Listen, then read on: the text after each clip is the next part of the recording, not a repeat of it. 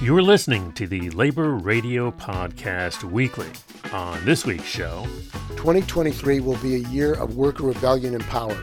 On the Heartland Labor Forum, labor radio programmers and podcasters from around the country, from Kansas City and from as far away as England, get out their union-made crystal balls and tell us what 2023 will bring for those who work and for the labor movement. Then, from the Green and Red podcast, Southwest got a $7 billion bailout. They gave their CEO a raise because he worked so hard and done so well of $9.1 million that year. Frontline workers were working 16-hour shifts, and they spent $0 on updating their computer system. Hosts Bob and Scott discuss America's failing infrastructure and how the Southwest Airlines meltdown is a metaphor for our times. From Labor Radio on KBOO FM. It's complicated in academia. In academic work, your personal work, so-called for your PhD or your postdoc, is often has this sort of wide, fuzzy gray area between that and your paid work for the boss. And figuring out how to navigate that is really tricky. Two UAW Local 2865 stewards, Sin Huang and Keith Brower Brown, lay out the power and complexities of the recent 5-week strike by 48,000 academic workers at the 10 University of California campuses. ILO Voices, a brand new network member, brings us a discussion on labor migration and diverse gender identities. They're also trying to, put themselves in a position where they can explore who they are. And sometimes it's easier to do that when you're not surrounded by your own family or people who've known you for your whole life to that point.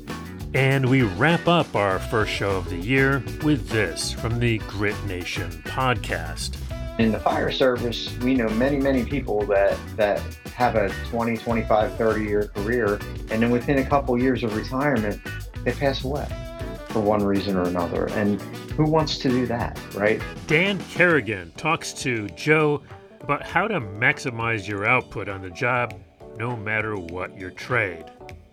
That's all coming up on this edition of the Labor Radio Podcast Weekly. If you like what you hear, please take a moment to subscribe and share the show. It's what we call Sonic Solidarity. I'm Chris Garlock, and this is the Labor Radio Podcast Weekly. Here's the show.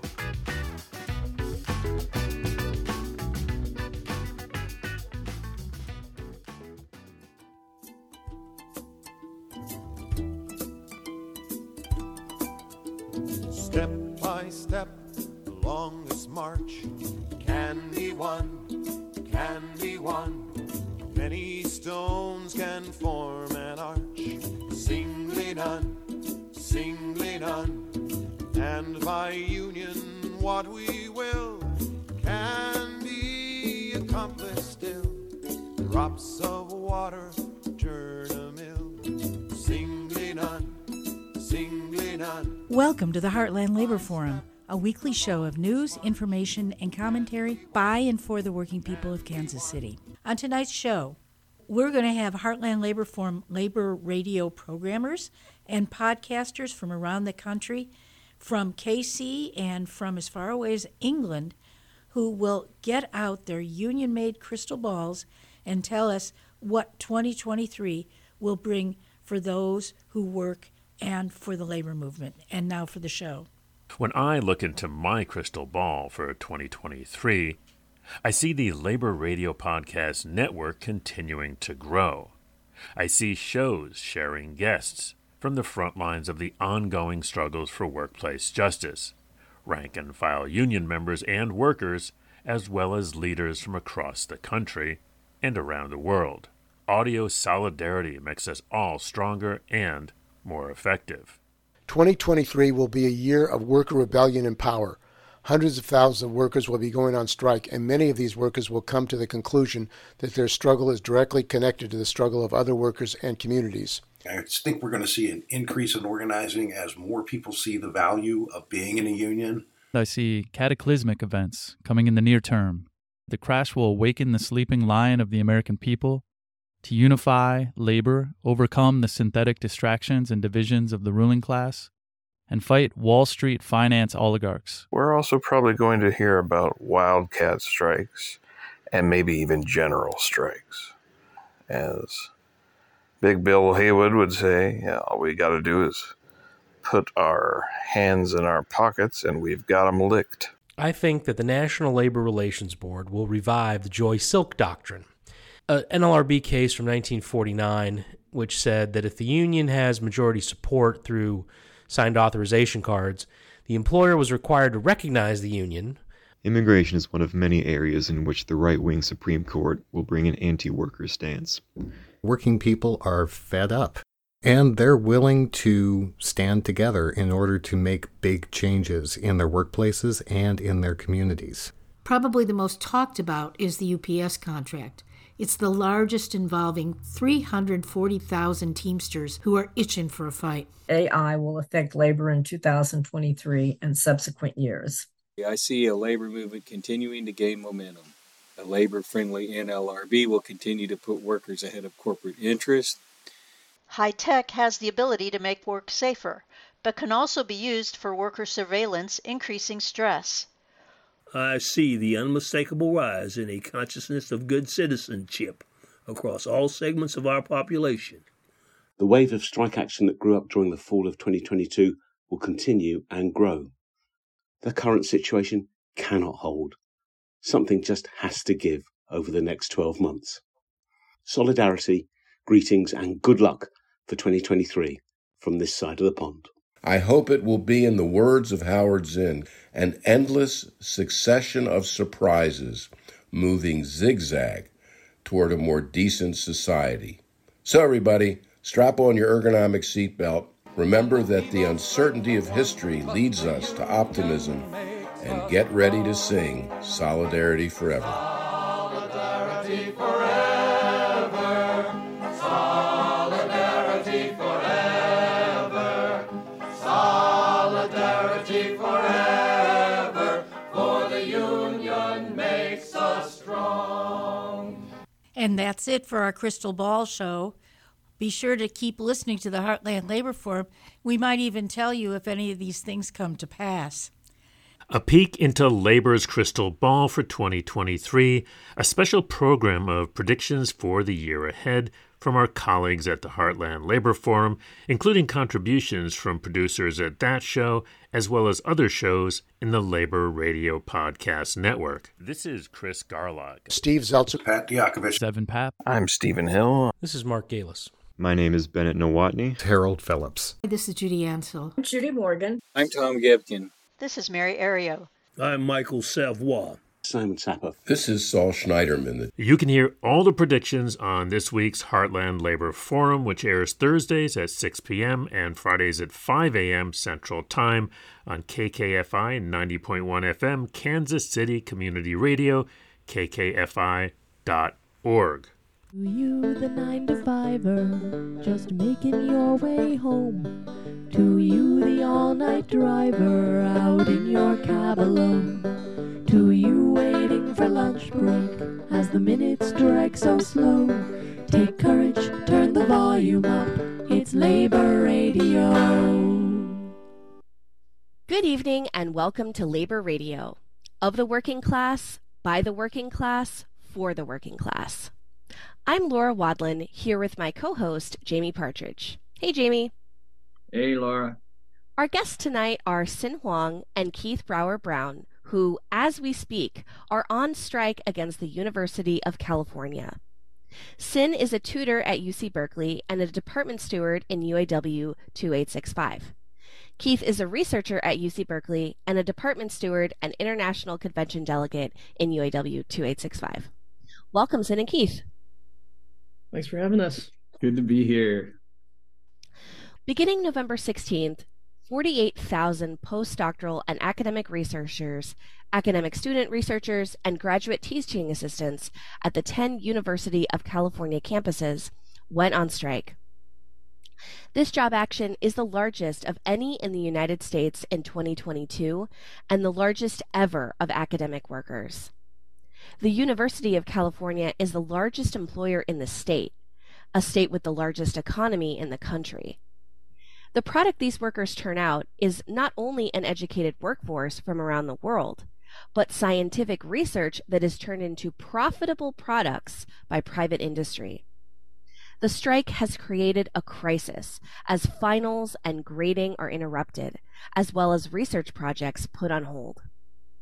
Tell us more about the organizing that led up to this militant and unified job action, and how involved are rank and file workers in the planning and direction of the strike?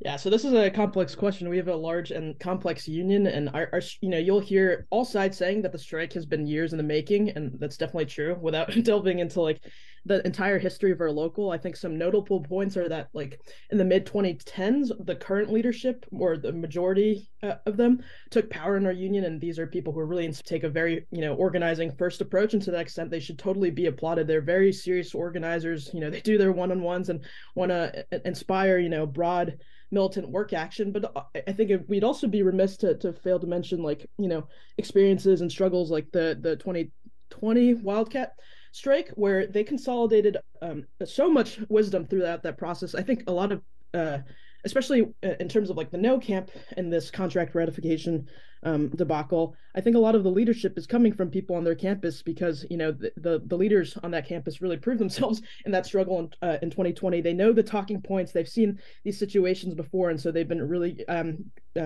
great people to confide in and read the situation really well. I'll just add to that a little bit more, if it's okay, about the sort of official union leadership led campaign for strike prep and organizing during the strike, which I think is an important context. So like Sin mentioned, there's this real commitment to like the mechanics of like efficient, broad organizing, of reaching like a huge number of members and getting them mobilized into action. And what that looked like, I think many of us were a bit concerned at the time that there wasn't enough conversation happening around what actually stopping work and staying stopped on work for the long haul might look like, because it's complicated in academia. In academic work, your personal work, so-called for your PhD or your postdoc, is often has this sort of wide, fuzzy gray area between that and your paid work for the boss. And figuring out how to navigate that is really tricky. And there were great conversations around that happened in many, many departments and labs. But there was a line from the majority of the leadership that many of us thought was kind of maximalist, which was just all work must stop, everything, like stop writing your dissertation, stop any work on experiments, even if it's 95% your work, even if it damages things long term. And of course, like I think all of us, especially the more militant and dissident wing of the union, really wants as much strike power as possible. But we knew that to get the kind of broad work stoppage that we needed to hit the UC management, we needed to bring over people who were, wavering on whether they were going to stop work at all, if they were just going to show up at the picket line, say hi, and then go into their lab. So we needed to find a way to where people could stop, an overwhelming amount of their work, hurt the boss, but still feel like they were safe from having their visa revoked for not doing their personal work or getting failed for their academic credit for the semester. And so that was one of the more heated debates in the lead up to the strike. Then during the strike, the focus of organizing was really heavily on picket line turnout, on getting as many bodies as possible on picket lines, which were soft picket lines, essentially sort of rallies at the entrances to campus. And then there were, major rallies and eventually escalations towards more sort of direct actions against the regents and chancellors.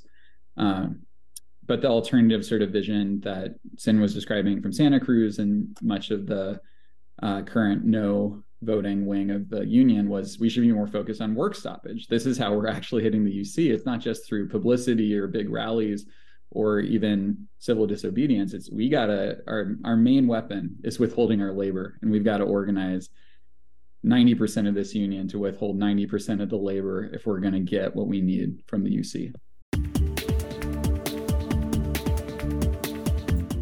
Welcome to this edition of the ILO's Future of Work podcast. I am Jackie Bichipongate. Every migrant worker has a story to tell, their motivations to leave home and seek work overseas, the challenges they face, and their hopes and fears for the future. Yet, despite a raft of research on migration, little is known about one important group, migrant workers with diverse sexual orientation, gender identity and expression, or SOGI for short. With me today to discuss this is Emily Dwyer. Emily is a trans woman, co-founder of Australian NGO The Edge Effect, and the lead author of a new report entitled A Very Beautiful But Heavy Jacket: The Experiences of Migrant Workers with Diverse Sexual Orientation, Gender Identity and Expression in Southeast Asia. Emily, welcome to the Future of Work podcast. Thank you very much, Jackie. It's wonderful to be here and to share what we found with people doing work in this area in Southeast Asia and around the world. The report has a very interesting title. How did that come about? The title of the report, A Very Beautiful but Heavy Jacket, it's a quote which actually comes from one of the migrant workers, a man from Vietnam, who used this to describe the weight that he carries around being a person with diverse SOGI. I mean, it's something that is really, it's a deep part of his existence, of who he is as a person, to be a person with diverse SOGI, in this case, a bisexual man from Vietnam. So it's something which is beautiful, which is part of who he is, but it's also something that he feels a need to hide when he's working as a migrant worker, because he's concerned about whether he'll experience discrimination from other migrant workers, whether he'll experience discrimination from employers, whether his contract will be terminated and he'll forced to all of a sudden go home, whether he might experience violence or other forms of harassment along the way. What motivates those with diverse SOGI to seek work in other countries? Well, to some extent, it's the same thing that drives anyone else to be a migrant worker. I think, and 72% of the migrant workers that we talked with for this report said that they migrated for economic advancement. So they're looking for economic opportunities that they don't have in their countries of origin. But I think you need to sort of take a step back and unpack that and say, well, why don't they have the economic opportunities that they hope for in their countries of origin? And LGBTIQ people with diverse SOGI, face lots and lots of discrimination and challenges in all aspects of their life. So it might be very difficult to get a job as an LGBTI person or a person with diverse SOGI. You might not have the same opportunities for advancement in the workplace as people who are not people with diverse SOGI or who are not LGBTI. They're also trying to, I guess, put themselves in a position where they can explore who they are. And sometimes it's easier to do that when you're not surrounded by your own family or people who've known you for your whole life to that point. So what challenges do workers with diverse SOGI face when they migrate? Yeah, quite a few, Jackie.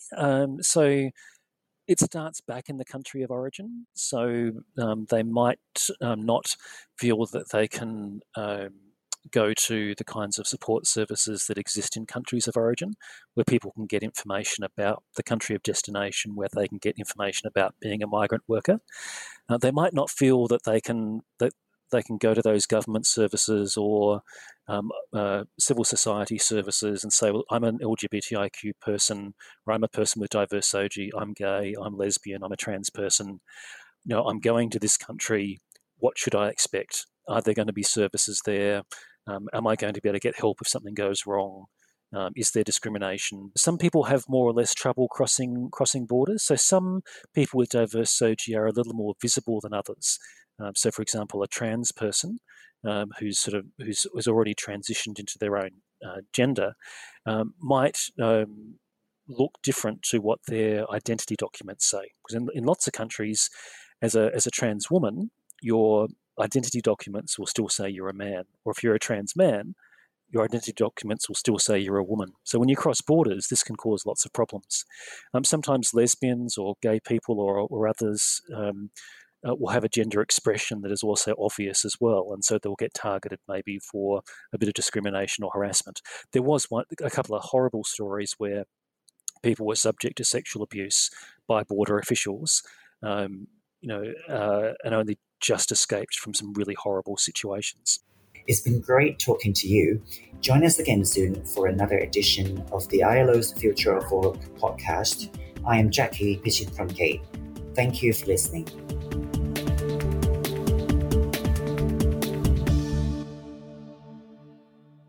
Welcome to Grit Nation. I'm Joe Cadwell, the host of the show, and in this episode I have the pleasure of speaking with Dan Kerrigan, the author of Functional Firefighter Fitness. Though written for firefighters, this book is packed full of solid advice to help you maximize your output on the job, no matter what your trade is. Dan Kerrigan, welcome to Grit Nation. Thanks, man. Appreciate you having me. Yeah, thank you so much, Dan, for taking your time to be on the show today to talk to my listeners about fitness and the importance of having fitness in order to do the... So I've got to ask the question, Dan, why isn't... I work hard. I'm going to hear a lot of people saying right now, listening, I work hard. Why isn't my hard work enough to keep me physically fit? Why do I need to push a little bit beyond that and consider conditioning myself? So we need to make sure that we are taking care of our bodies so that our bodies can perform at their best when we're asking them to do the most. And I want to make it clear, and I'm sure we'll talk about the pillars, but we are not two people that just talk about going to the gym and working out, right? It's a small part of a bigger picture. It's a comprehensive approach, right? So there's a lot more to it. It's what we eat. It's how we live our life. It's our rest, our recovery, our sleep habits, how well we hydrate ourselves. All of those things come into play, and they can easily be applied to pretty much life in general, right? And certainly what you do, what I do, maybe there's a little bit more of an impact because it's a physical job. In the fire service, we know many, many people that have a 20, 25, 30-year career, and then within a couple of years of retirement, they pass away for one reason or another. And who wants to do that, right? Don't you want to get all that money you put into your pension back out of it, right? Sure, right? I mean, you earned it, you deserve it, and the only way you're going to ensure or really, help yourself to achieve that longevity is if you take care of yourself now. I mean, we can't predict everything, certainly, but I think that logic would tell you that those of us that do take care of ourselves physically and otherwise are going to have a better opportunity to enjoy a longer retirement as well. So if we built a solid foundation, now we talk about the 4 pillars, Dan, and that getting into your book, you have 4 pillars there. The first pillar is the physical fitness side of it. The second one is the recovery and rest. Hydration is your third pillar. We'll get into that one. That's interesting to me. And then the nutrition and lifestyle choices. So let's go back to the first pillar of physical fitness. And when we think about fitness, again, it's not just about having that ripped bod, but actually having muscles that can do the work required and having a cardiovascular endurance to help you do the work. So how do you gain that? First, I just want to reiterate your point and make it known to everybody that may listen is that what we're not about, right? What Jim and I are not about is the beach body, the shredded abs, and those sorts of physique type goals that individuals may have. Now, we're not saying that you shouldn't have those personal goals, but our approach is strictly performance-based. It's being the best you can be in every area of physical performance when we're talking about physical fitness. So really, it's all about function, right? It's about what do you do and what can make you better at what you do in your own life, right? So if you think about a gymnast or a football player or a hockey player or a soccer player, they all train physically for the occupation. Essentially, that's what it is for the occupation that they're involved in. and they do certain things certain ways to be better at what they do, right? Well, why shouldn't we? Right? That was our point right from the beginning, is that we ought to be training to be better firefighters. And in order to do that, we need to incorporate or replicate those movements and things that we do out there on the fire ground. And that's really what the basis of functional fitness is. If you can answer 3 questions, is it safe, is it effective, and is it functional? If you can answer yes to those 3 questions, then you're probably on the right track already, right? But our goal is to get you in a position where you're replicating the kinds of movements and patterns that you do on the fire ground, and do that in the gym. My guest today has been Dan Kerrigan, author of Functional Firefighter Fitness. To get more information about how you can take care of your most valuable asset, yourself, be sure to visit the show notes for this episode or visit our website at www.gritnationpodcast.com. That's gritnationpodcast.com. Till next time, this is Joe Cadwell reminding you to work safe, work smart, and stay union strong. I'm Rick Smith, and this is Labor History in 2. On this day in labor history, the year was 1916. That was the day of the Youngstown Massacre. It was World War I, and the demand for steel in war production had skyrocketed. Steelworkers at Republic Steel went on strike in late December of 1915 to demand a wage hike and overtime pay. They also wanted a decrease in the work week to 48 hours and improved safety conditions. Workers at the Youngstown Sheet and Tube Company soon followed. The number of striking workers grew to well over 13,000. It was on this day that some 6,000 strikers, their wives, and children gathered at the bridge across from the gate at the Youngstown Sheet and Tube Company, intent on stopping scabs from entering the plant. Guards at the mill left company property to confront the strikers at the bridge and began attacking them with tear gas and live ammunition. The upheaval would soon spread to the business district of East Youngstown. By the time the dust settled the next morning, several blocks of businesses were destroyed. While at least 3 strikers lay dead, another 30 were seriously injured at the hands of the company-hired guns. National Guard troops were called in to quell the disturbances. A grand jury convened to determine the cause of the disorder. They ruled that over 100 companies were in violation of the state's Valentine Antitrust Act and conspired to keep wages down in the steel industry. They held the actions of the Youngstown Sheet and Tube Company primarily responsible for the death and destruction that reigned over the city. The strikers won an immediate 10% wage increase and better company housing. But the courts dismissed the grand jury's findings. It would be decades before the industry was finally able to unionize. For more information, go to laborhistoryin2.com, like us on Facebook, follow us on Twitter at laborhistoryin2.